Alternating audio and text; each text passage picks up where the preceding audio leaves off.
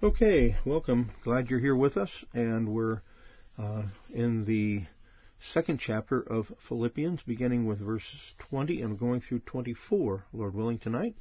So glad you're here with us, and let's begin with prayer. Father, thank you again for the privilege of meeting together and studying your word. Lord, we thank you that your word abides forever, and you have said and revealed to us by your prophets, by your apostles, your will and your truth, and we trust you, Lord, for that. We believe that you have given us your word, that we might know you, that we might obey you, and that we might be living testimonies for you upon this earth. So, Lord, we thank you for this epistle that Paul wrote, and we ask for your blessing upon us as we read and study it, that it would be applied to each of us by your Spirit. And we bless you for these things in Yeshua's name. Amen. Okay, I'm reading out of the English Standard Version, ESV, tonight. We're reading chapter 2. As we normally do, we read the whole chapter, so we try to keep it in context. Chapter 2. So if there is any encouragement in Messiah, any comfort from love, any participation in the Spirit, any affection and sympathy, complete my joy by being of the same mind, having the same love, being in full accord and of one mind. Do nothing from selfish ambition or conceit, but in humility count others more significant than yourselves. Let each of you look not only to his own interests, but also to the interests of others. Have this mind among yourselves, which is yours in Messiah Yeshua, who, though he was in the form of God, did not count equality with God a thing to be grasped, but emptied himself by taking the form of a servant, being born in the likeness of men. And being found in human form, he humbled himself by becoming obedient to the point of death, even death on a cross. Therefore God has highly exalted him, and bestowed on him the name that is above every name, so that at the name of Yeshua every knee should bow, in heaven and on earth and under the earth, and every tongue confess that Yeshua Messiah is Lord, to the glory of God the Father. Therefore, my beloved, as you have always obeyed, so now, not only as in my presence, but much more in my absence, work out your own salvation with fear and trembling, for it is God who works in you, both to will and to work for his good pleasure. Do all things without grumbling or disputing, that you may be blameless and innocent, children of God without blemish in the midst of a crooked and twisted generation, among whom you shine as lights in the world, holding fast to the word of life, so that in the day of Messiah I may be proud that I did not run in vain or labor in vain. Even if I am to be poured out as a drink offering upon the sacrificial offering of your faith, I am glad and rejoice with you all. Likewise, you also should be glad and rejoice with me. I hope in the Lord Yeshua to send Timothy to you soon, so that I too may be cheered by news of you. For I have no one like him, who will be genuinely concerned for your welfare. For they all seek their own interests, not those of Yeshua Messiah.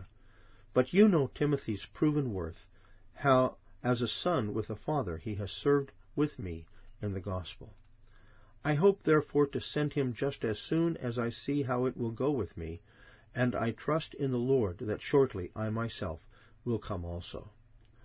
I have thought it necessary to send to you Epaphroditus, my brother and fellow worker and fellow soldier, and your messenger and minister to my need, for he has been longing for you all, and has been distressed because you heard that he was ill. Indeed, he was ill, near to death. But God had mercy on him, and not only on him, but on me also, lest I should have sorrow upon sorrow. I am the more eager to send him, therefore, that you may rejoice at seeing him again, and that I may be less anxious. So receive him in the Lord with all joy, and honor such men, for he nearly died for the work of Messiah, risking his life to complete what was lacking in your service to me. So we're going to begin with verse 20, and just to remind ourselves, we left in verse 19. Paul was talking about Timothy and about the fact that Timothy had was very much his fellow laborer, and we ended last week by reading this about Timothy in Paul's first epistle to the Corinthians. He says in 1 Corinthians 4:17, "For this reason I have sent to you Timothy, who is my beloved and faithful child in the Lord, and he will remind you of my ways which are in Messiah, just as I teach everywhere in every ecclesia or church." And then in chapter 16, verse 10 of 1 Corinthians, "Now if Timothy comes, see that he is with you without cause to be afraid, for he is doing the Lord's work, as I also am." And now he goes on in verse 20 to continue to talk about Timothy and to explain their relationship. He says, "For I have no one else of kindred spirit who will genuinely be concerned for your welfare." So this opening "for," the Greek gar, connects to the previous verse, giving Paul's own reasons why he has chosen Timothy as his emissary to minister to the Philippian community of believers. The overarching reason is that Timothy has proven himself to have both the spiritual maturity as well as the heart of a servant to minister to the needs of others and thereby to faithfully accomplish the mission which Paul had entrusted to him. So here we see the two primary characteristics of the believer who genuinely desires to serve others by encouraging them in their life of faith in Yeshua. And what are those? That they be proven, and that their spiritual maturity would be well seen, and that they are willing to serve, to do a servant's duty, to serve others. He says, "For I have no one else of kindred spirit." Here Paul's words are those of a mentor describing one whom he had discipled. From a biblical viewpoint, when we speak of a person making disciples, we do not mean that the mentor primarily trains them to be and think like himself. I mean, Paul isn't trying to clone himself. That would be an impossibility. All too often, I think, in times, there are those who are well respected and teachers and so forth, and they look for someone to come alongside of them and they teach them to be as they are. Well, in many ways, that's good. That's okay if they're doing a good job. But not everyone is gifted in precisely the same way. So what we need to do is we need to help raise up people within our communities and help them to utilize the gifts that they apparently have, that they clearly have, because of what they do well, and help them to do that well. So rather, the goal of spiritual discipleship is constantly to point the person being discipled to Yeshua, so that he or she may become a true, maturing disciple of Him, walking in His footsteps, having His perspective, that is, His mind, in all matters of life, thus serving others with the goal that they would grow and mature in the faith and be enabled to disciple others as well. In other words, we're not trying to clone ourselves. What we're trying to do is make disciples of Yeshua.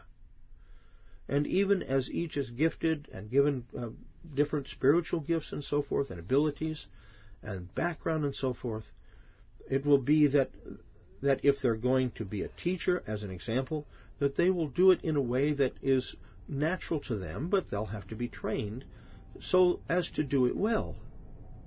And we all know that there are certain things that a teacher can do that work well, and things that a teacher can fail to do or may do otherwise that don't work so well. So we certainly can learn from each other as we're discipled. But again, my emphasis here is that when Paul says, "I have no one else of kindred spirit," he's talking about the fact that Timothy had the same goals and the same perspectives. But he clearly was different than Paul and would have been received in a way that was maybe different, or he may have different ways of doing things and so forth. That's fine, as long as it follows and matches what the Scriptures say. When Paul writes that he had no one else of kindred spirit, he's not saying that he had only one disciple that he could trust, but rather that Timothy was the only one currently who was ministering to Paul in his present imprisonment who would be able to carry his message and concern to the community in Philippi. In other words, he said, he is the primary one who's here with me and helping me, undoubtedly getting him food and water and other necessities, as was necessary for someone who was in prison in Rome, because, as we mentioned before, the Roman government gave nothing to prisoners. As far as they were concerned, it would be just fine if the prisoner died in prison, and many, many did, as far as we can understand. Now, obviously, there were some prisoners who had relatives outside of the prison that were prominent and so forth, and that may have been a little different for them, but that wasn't the case with Paul. Apart from those who would minister to Paul and bring him necessary things for living in the prison, he most certainly would have died. So Timothy was there, helping him, maintaining him, and now Paul is ready to send Timothy back to Philippi, and hoping that he would follow as well, as we'll see. The phrase translated kindred spirit is one word in the Greek. It is usopsukao, which is made up of the word isos, which means equal, and psuche, which means soul, and is found only here in the Apostolic Scriptures. This word is likewise only found once in the Septuagint, and that's in Psalm 54:14 in the Septuagint numbering, and it's 55:13 in our English Bibles, where David bemoans his son Absalom and the treachery he engaged in against his father. But it is you, a man my equal, and there we have the same word, isopsuche, my companion and my close friend. The Greek word literally means equal-souled. It's the word soul put together with the same, or equal, sharing the same soul or inner self. For David in the psalm, he is emphasizing that Absalom was his very family. That is, they had kindred lives, making his rebellion even more egregious, for he betrayed his own father. The question that confronts us in our text is whether Paul is referring to Timothy as being like him when he says that we are equal-souled, if we can be very literal. Does that mean that he is like Paul? Or does Paul mean having the same life purpose, that is, to be like Yeshua? Since the word was used in the Septuagint to emphasize that David and Absalom were both of one family, it seems most likely that Paul uses the word to emphasize that both he and Timothy were one in the family of God. In fact, he goes on to refer to Timothy as though he were a son. Paul speaks of Timothy in this way in a number of passages. For instance, in 1 Corinthians 4:17, "For this reason I have sent to you Timothy, who is my beloved and faithful child in the Lord, and he will remind you of my ways which are in Messiah, just as I teach everywhere in every church." So, obviously, Timothy and Paul agreed theologically. That would only be what we would expect, since Timothy was a disciple of Paul, and Paul undoubtedly taught him from the Torah, as well as from the things that were being written in Paul's day and before Paul's day that relate to the history of Yeshua's life upon the earth and so forth, what we know as the Gospels, at least some parts of them, or in some cases all of one. To Timothy, my true child in the faith, Paul writes in 1 Timothy 1:2, "Grace, mercy, and peace from God the Father and Messiah Yeshua our Lord." So here, again, he's referred to as a true child in the faith. And then again, 2 Timothy 1:2, "To Timothy, my beloved son," literally child, "grace, mercy, and peace from God the Father and Messiah Yeshua our Lord." And there's a similar phrase as that in 2 Timothy 2:1. So these all express a very, very close relationship between the teacher and his disciple. And I think it's one thing that we sometimes miss in our modern society, is that one-on-one, life-to-life, serving together and so forth. The more that can happen within a community, the better. And we all can do better in that than any of us are doing. I wouldn't say that. I don't know what everybody's doing. But we can always work harder at making disciples, helping others to grow in understanding their own spiritual gifts and what it is that they can do, where they fit in the ecclesia that they are part of, and how they can do what God wants them to do. Unfortunately, a lot of people who think they are the next teacher or something have a difficulty being discipled, because if somebody already has it in their vision what they know they are going to be or want to be, then unless they're moved into that position, they resist it. Rather, in a teacher-discipleship relationship, the teacher helps the disciple, or shall we say the discipler, helps the disciple to find where they really fit. What are their strengths and what are their weaknesses? And how can the weaknesses be overcome? And how can the strengths be utilized for the Lord in the local assembly as well as in their family or in a wider context as well? So, Paul was good at this, as we can see, with Timothy. But Paul's words here also express that Timothy had clearly proven himself to have gained spiritual maturity and faithfulness, desiring to serve the Lord in the same manner in which Paul served him. The kindred spirit, then, is both the desire as well as the needed maturity to serve others in the body of Messiah, and to do so for their spiritual growth and to cause Yeshua to be lifted up and praised. Thus, when Paul pictures Timothy as having a kindred spirit, what does that mean? I think it means he is emphasizing that he had proven himself, Timothy had proven himself to be a true disciple of Yeshua, even as Paul was. It wasn't so much they were kindred spirits because they had the same personalities or the same goals, personal goals and so forth and so on, or even that they were just able to be good friends. It's more than that. They were kindred spirits because they both had dedicated their lives to serving Yeshua in whatever way was possible for each of them. And that's a real call upon us, isn't it? How are we serving the Lord? By serving one another. What are we doing? And how are we lights of the gospel to others?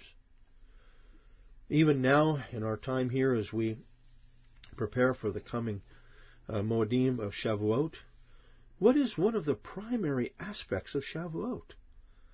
It is the ingathering of the final harvest, isn't it? It fits perfectly with the giving of the Spirit to the apostles and to the disciples, in order that they may begin in Jerusalem and Judea and Samaria and go to the uttermost parts of the world. Why? Because now was the time for them to begin to unleash the gospel to the nations in fulfillment of what God had promised Abraham: in your seed all the nations of the earth would be blessed. And so, as we're centering here on Paul's relationship with Timothy as a discipler to a disciple, it reminds us that we have the same obligation. How are we disciples of Yeshua?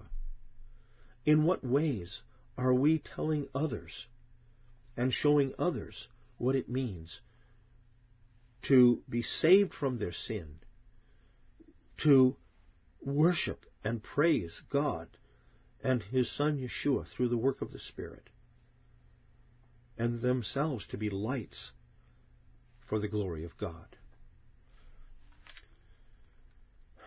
Well, he says, I don't have anyone else here that's with me who will genuinely be concerned for your welfare. It is not uncommon in our fallen world that when a leader, in whatever capacity, is, for one reason or another, unable to carry out their leadership responsibilities, there will be those who see it as an opportunity to advance themselves. Rather than seeking to help the incapacitated leader, they selfishly seek the higher position for themselves. Could you kind of stop to think that maybe this was how some might have felt, knowing that Paul was now in prison? Paul was well known among the followers of Yeshua. Oh, some might have said, this is the opportunity for me to rise and shine. Looks like Paul is going to be out of the picture. I can take his place. Well, I don't know if anyone actually said that, but one could imagine that when Paul was in prison, there were those who were thinking, okay, now I have the opportunity to rise up to popularity among those who are his followers, because they're going to be looking for someone to do what he did. Well, that's the wrong motivation. What does Paul say of Timothy here? He says, I have no one else with me who will genuinely be concerned for your welfare, not for what he can accomplish and be praised for. In fact, anyone who seeks to minister to other people, anyone who seeks to be a leader of any kind in any place within the community of believers, they do that best if they see themselves as a servant of other people. So, on the contrary, Timothy had proven himself to be a true servant, not only to aid Paul, but also to be willing and able to serve others. Paul therefore expresses his confidence that Timothy would show genuine concern for the Philippian believers, taking on the role of a servant first and foremost for Yeshua, and thus for the Philippian community as well. Sometimes perhaps we lose sight of the fact that when we serve one another, we're doing so as the hands and the feet of Yeshua. He is the one who gets all the praise. We are his servants, simply carrying out with joy what he's given us to do. We see then that Timothy had proven himself to be put as a priority in his life, what Paul emphasized earlier in this chapter in verses 3 through 4. He had shown himself to be a willing servant to others, that they might be encouraged and strengthened in the faith. We remember what Paul exhorted us all at the beginning of this chapter in verses 3 through 4 in chapter 2. Do nothing from selfishness or empty conceit, but with humility of mind regard one another as more important than yourselves. Do not merely look out for your own personal interests, but also for the interests of others. What is empty conceit? It's something that is built up within a person that has no substance. They think they're really wonderful. They think they've got it all together, when in fact they don't. They're conceited about something that has no basis. It's self-centeredness. Well, Paul says, don't look out for your own personal interests only, but also for the interests of others. Have others in mind as we serve each other. Seeing the emphasis that Paul puts upon spiritual growth and maturity, and seeing Timothy as an example of this, each of us should regularly take inventory of our own lives and how we are doing in terms of living out the very inspired words of the Scriptures, which teach us to be servants of one another and to help each other to mature in the faith and to be witnesses for Yeshua. I know that's a lot. That's difficult at times. How do we take inventory of ourselves? Sometimes we need to have others help us. Where is something I need to change?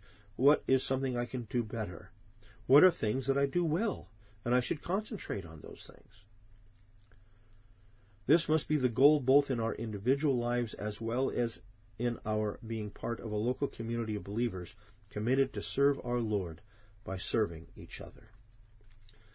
And if we could have that in mind, that when we seek to help one another, we're doing so as, and if I can put it this way, the hands and the feet of our own Savior.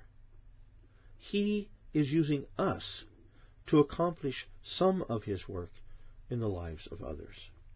And that's not just for a few of us. That's for all of us who are in the Messiah. And this is why it is so important, and I think this is being undermined to a certain extent in our modern times. I'm not saying necessarily anyone here or any particular group, but across the board there's this idea that I really don't need to be together with people. We can exchange emails, we can be online together, and that's fine. But there's something about face-to-face that can't be duplicated. And this is why, if we do have the opportunity to be part of a community, to be part of a gathering of believers, where we can genuinely worship and where we are genuinely fed the Word of God and so forth, then we ought to make that a priority in our weekly schedules. And we ought to see it as honoring the Lord. Now, the Greek word genuinely, he says that Timothy has a genuineness. He's genuinely, who will genuinely be concerned, is the Greek word merimnao, a word that can carry several meanings in its semantic range. It can mean to be apprehensive, or to have anxiety, to be anxious, to worry needlessly.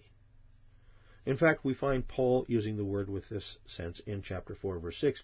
Be anxious for nothing. Same word. But in everything by prayer and supplication with thanksgiving, let your requests be made known to God. So on the one hand, the negative part would be to worry and to needlessly be apprehensive and have anxiety and so forth. But the positive side of this word is it can carry the sense of to attend to something, to care for something, to be concerned about someone or someone else. In other words, to put our energies in caring for someone else rather than caring about our own needs unduly.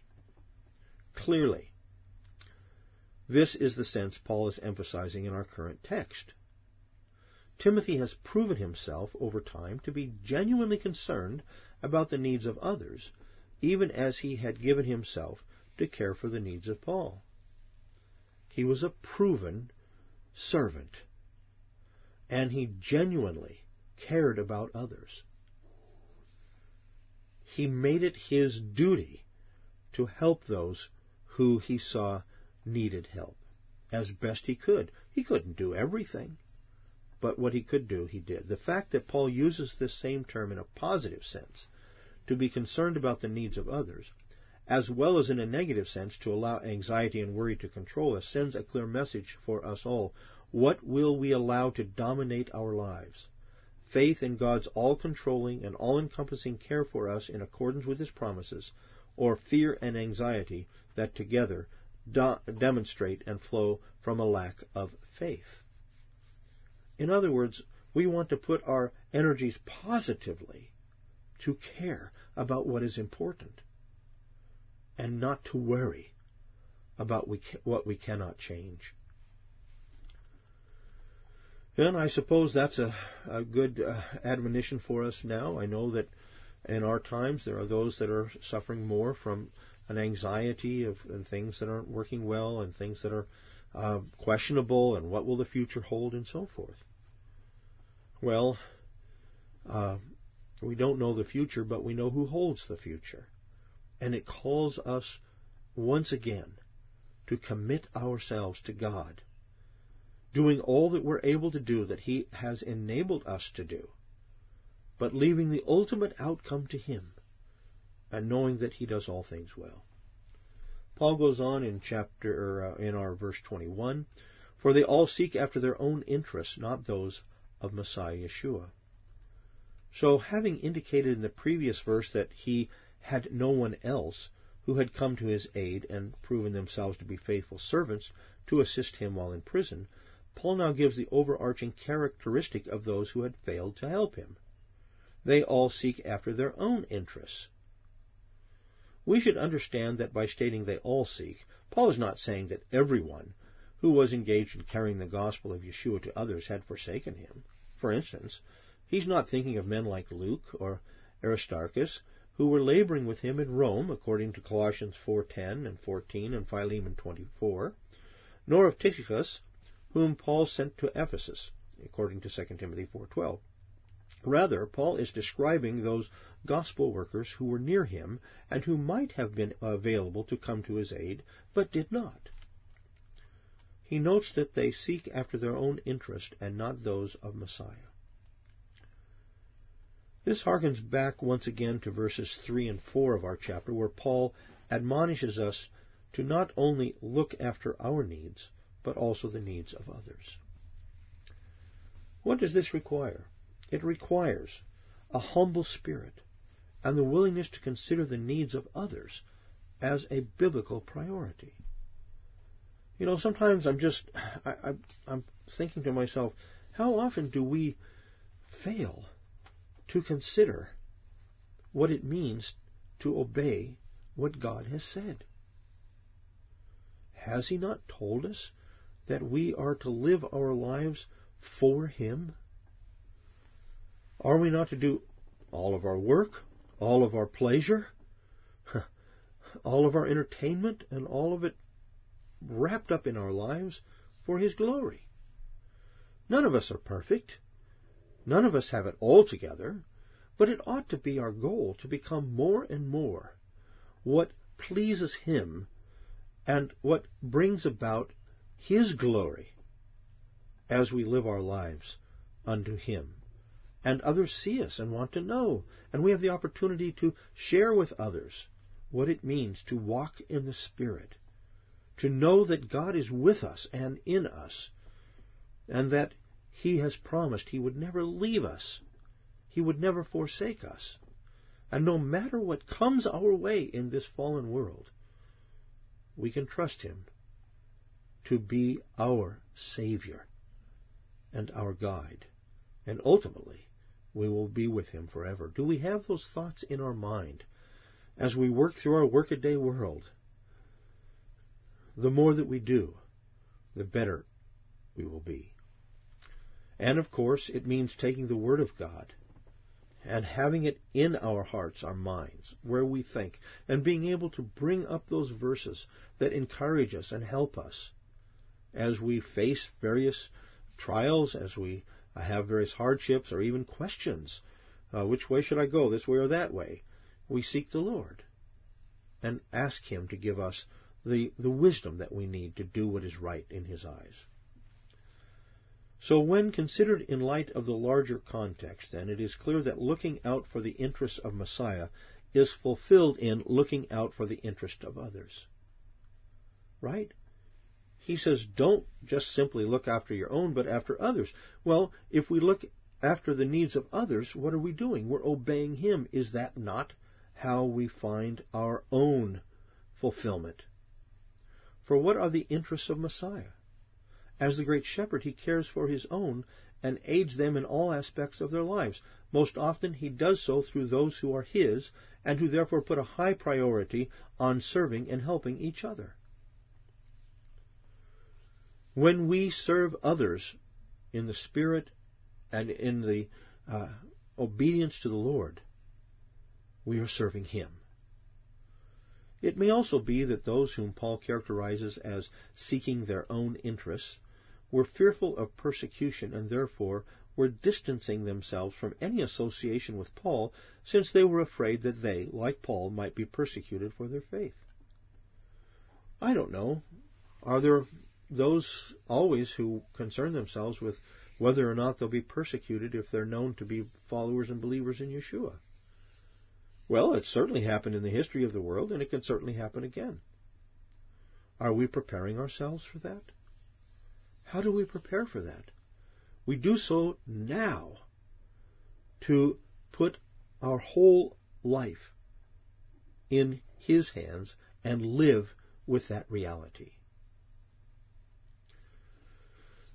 I mean, I don't know. It's hard for me even to imagine that Paul could be so confident in prison, thinking that he may soon be executed. But the Lord told us that when we come into dire straits, when we come into very difficult situations, He will enable us. He will strengthen us to endure as we rely upon Him. That's why we don't need to worry about what we will do when such a thing might happen. He is with us, and He has promised, and He keeps His promises. The obvious question that confronts us as we read and study these inspired words is clear. how would we respond to the biblical injunction to care for one another in a time of intense persecution? If we allow even trivial things to overshadow a genuine commitment to serving each other, as the Scriptures teach us to do, why do we think we would be willing to do so under the duress of persecution? In other words, if we're not practicing it now, why would we think we would be strong enough to stand up under real persecution in the future? I'm not trying to be, oh, woe is me and what might happen in the future. No, we have no idea. But we should prepare to stand firm no matter what takes place. And we do that by walking now, day by day, in ways to please the Lord and seeking His pleasure and seeking to give Him all of the glory.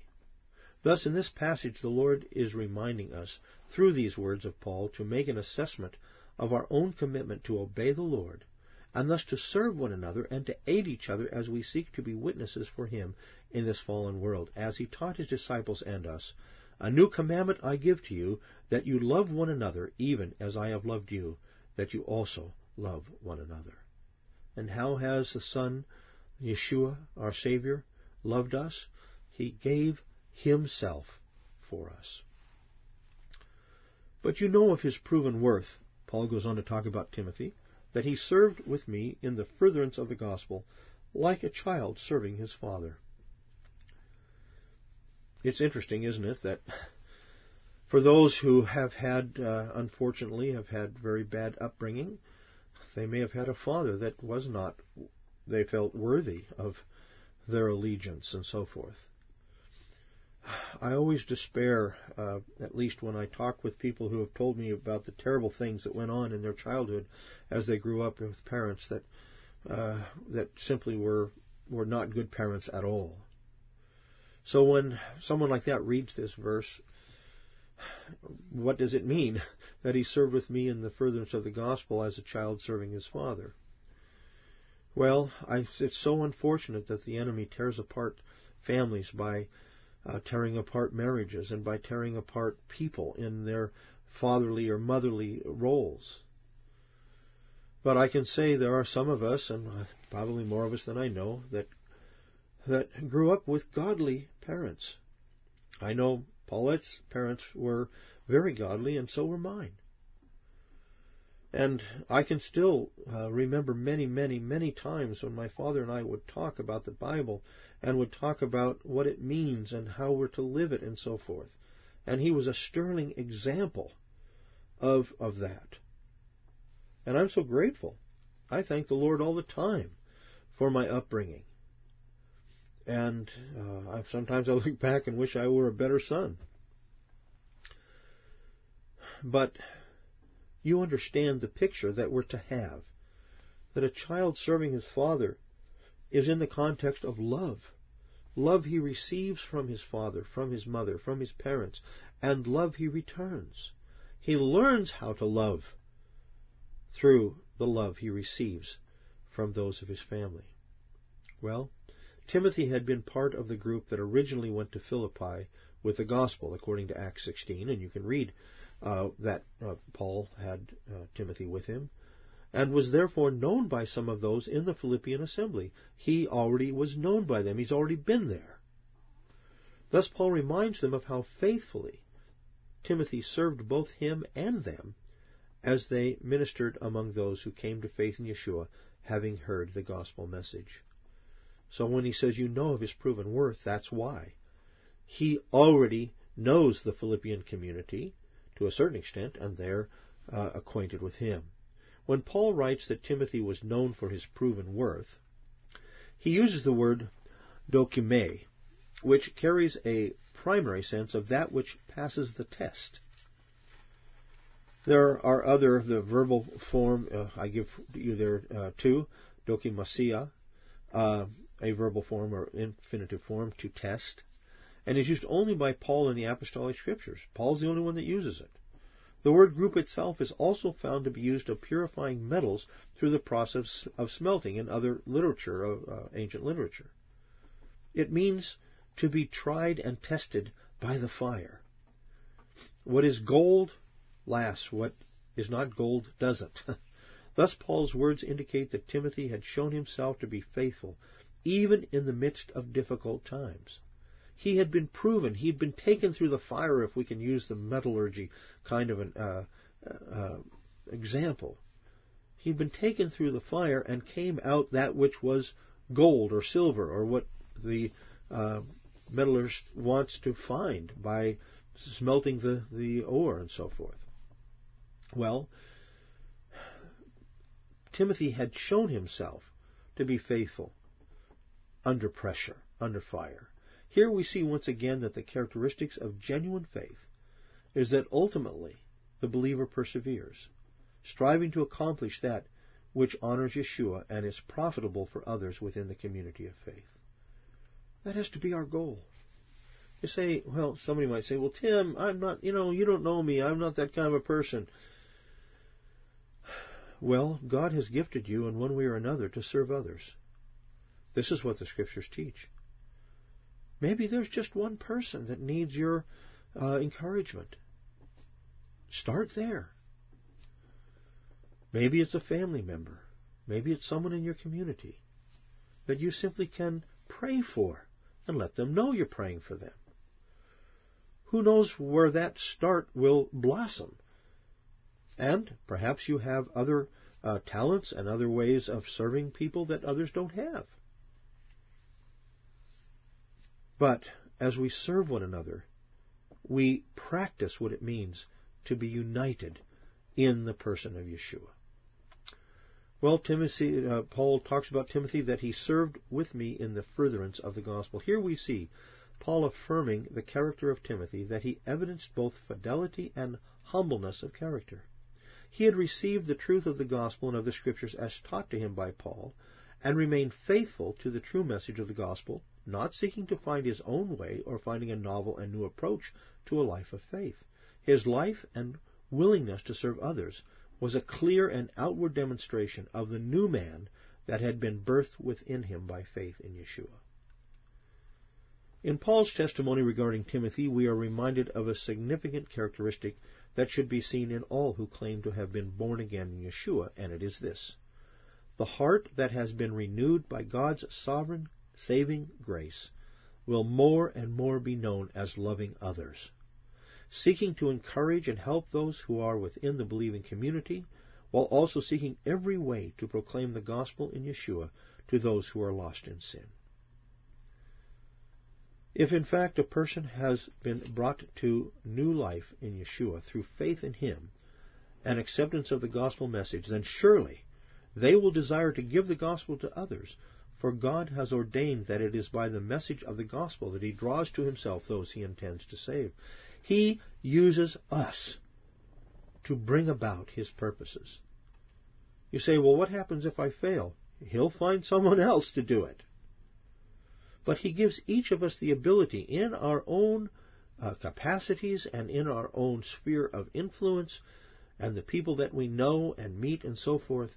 He gives us the opportunity to bring the message of the gospel. You say, well, Tim, how am I supposed to do that? Well, that's a good question.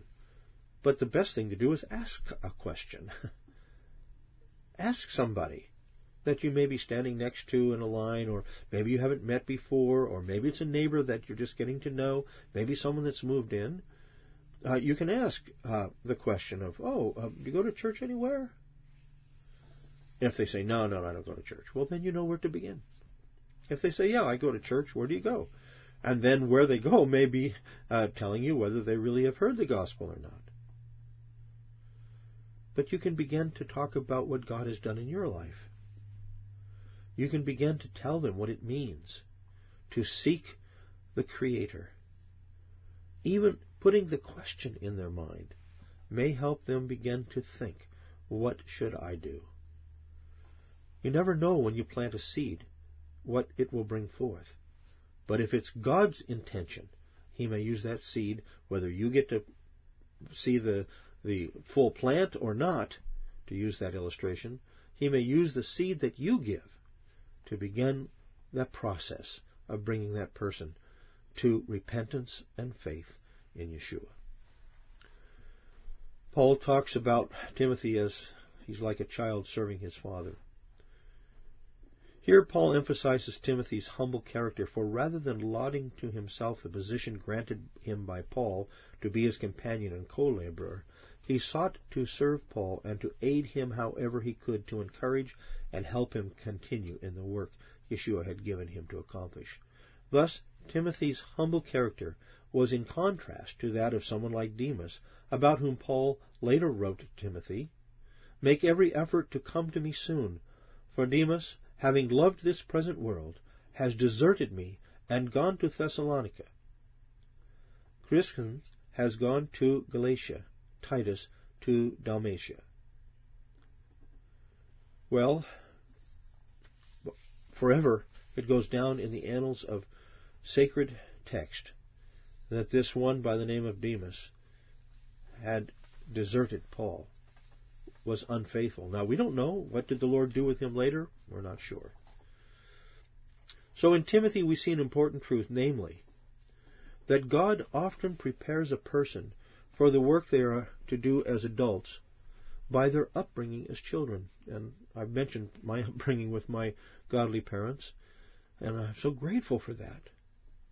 Surely there are many times when children who were raised in an ungodly home, having later come to faith in Yeshua, serve the Lord and His people in genuine ways.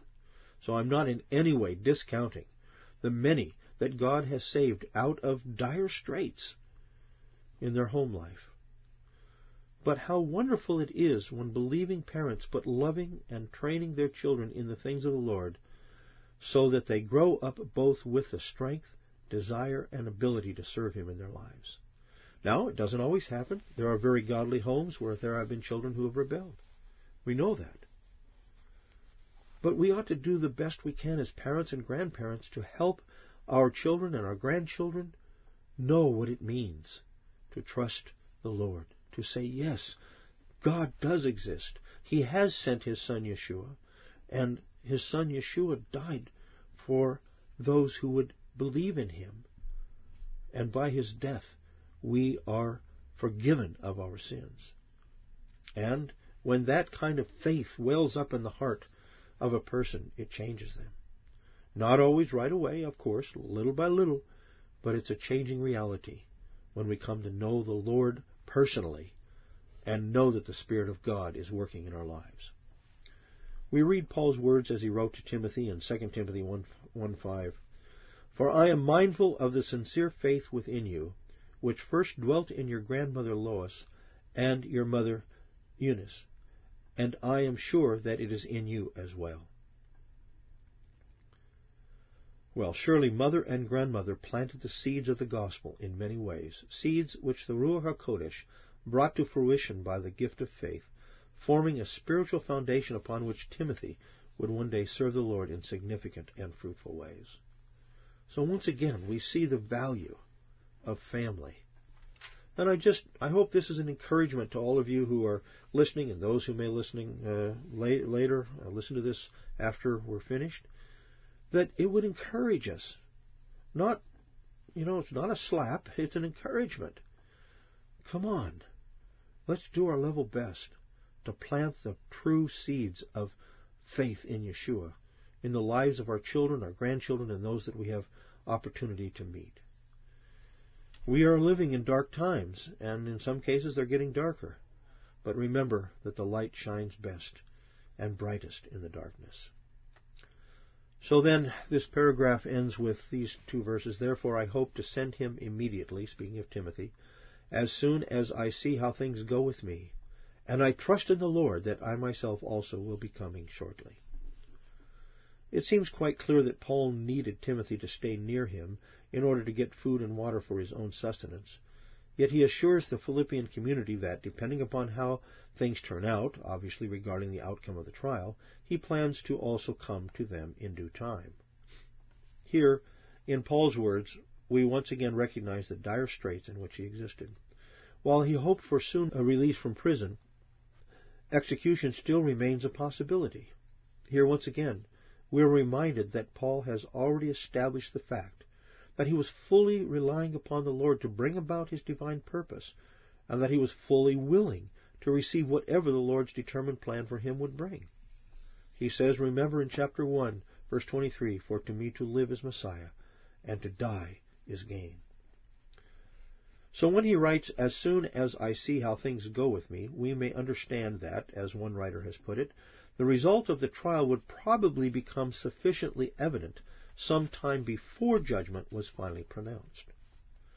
So he may hear that he's going to be released, but that release may not come right away. Or he may hear that the execution is in the future, and therefore, when he is more aware of what's going on, he would send Timothy as soon as possible.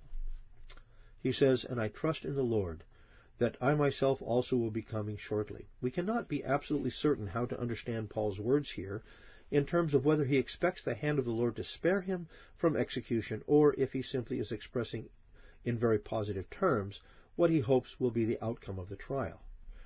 I think it's primarily that. I would paraphrase this, "And I trust as the Lord wills that I myself also will be coming shortly." So when he says, "I trust in the Lord," he is simply saying, I trust whatever the Lord does is right. The fact that he says, "I trust in the Lord," surely emphasizes that he is ready to receive whatever the Lord designs, even as he expressed earlier in the first chapter, verses 23 through 26. As Calvin explains regarding verse 24, he adds this, too, lest they should imagine that anything had happened to change his intention as to the journey of which he had previously made mention. At the same time, he always speaks conditionally, "if it shall please the Lord." For although he expected deliverance from the Lord, yet there having been, as we have observed, no express promise, this expectation was by no means settled, but was, as it were, suspended upon the secret purpose of God. I suppose for some of us that has been throughout our lives difficult not to know exactly how to consider the future by way of plans. We don't know what the Lord is intending, and so forth and so on. But this is the school of faith, trusting Him for what we cannot see in the future. So here once again, we are challenged by the inspired words of Paul that he too should be confident in the Lord, that whatever He brings to pass in our lives, we will trust in Him, for He does all things well. And I've just, this old hymn came to mind, and so I put it here as a final. "My times are in Thy hand, my God, I wish them there. My life, my friends, my soul, I leave entirely to Thy care. My times are in Thy hand, whatever they may be, pleasing or painful, dark or bright, as best may seem to Thee. My times are in Thy hand. Why should I doubt or fear? My Father's hand will never cause His child a needless tear. My times are in Thy hand, Jesus the crucified.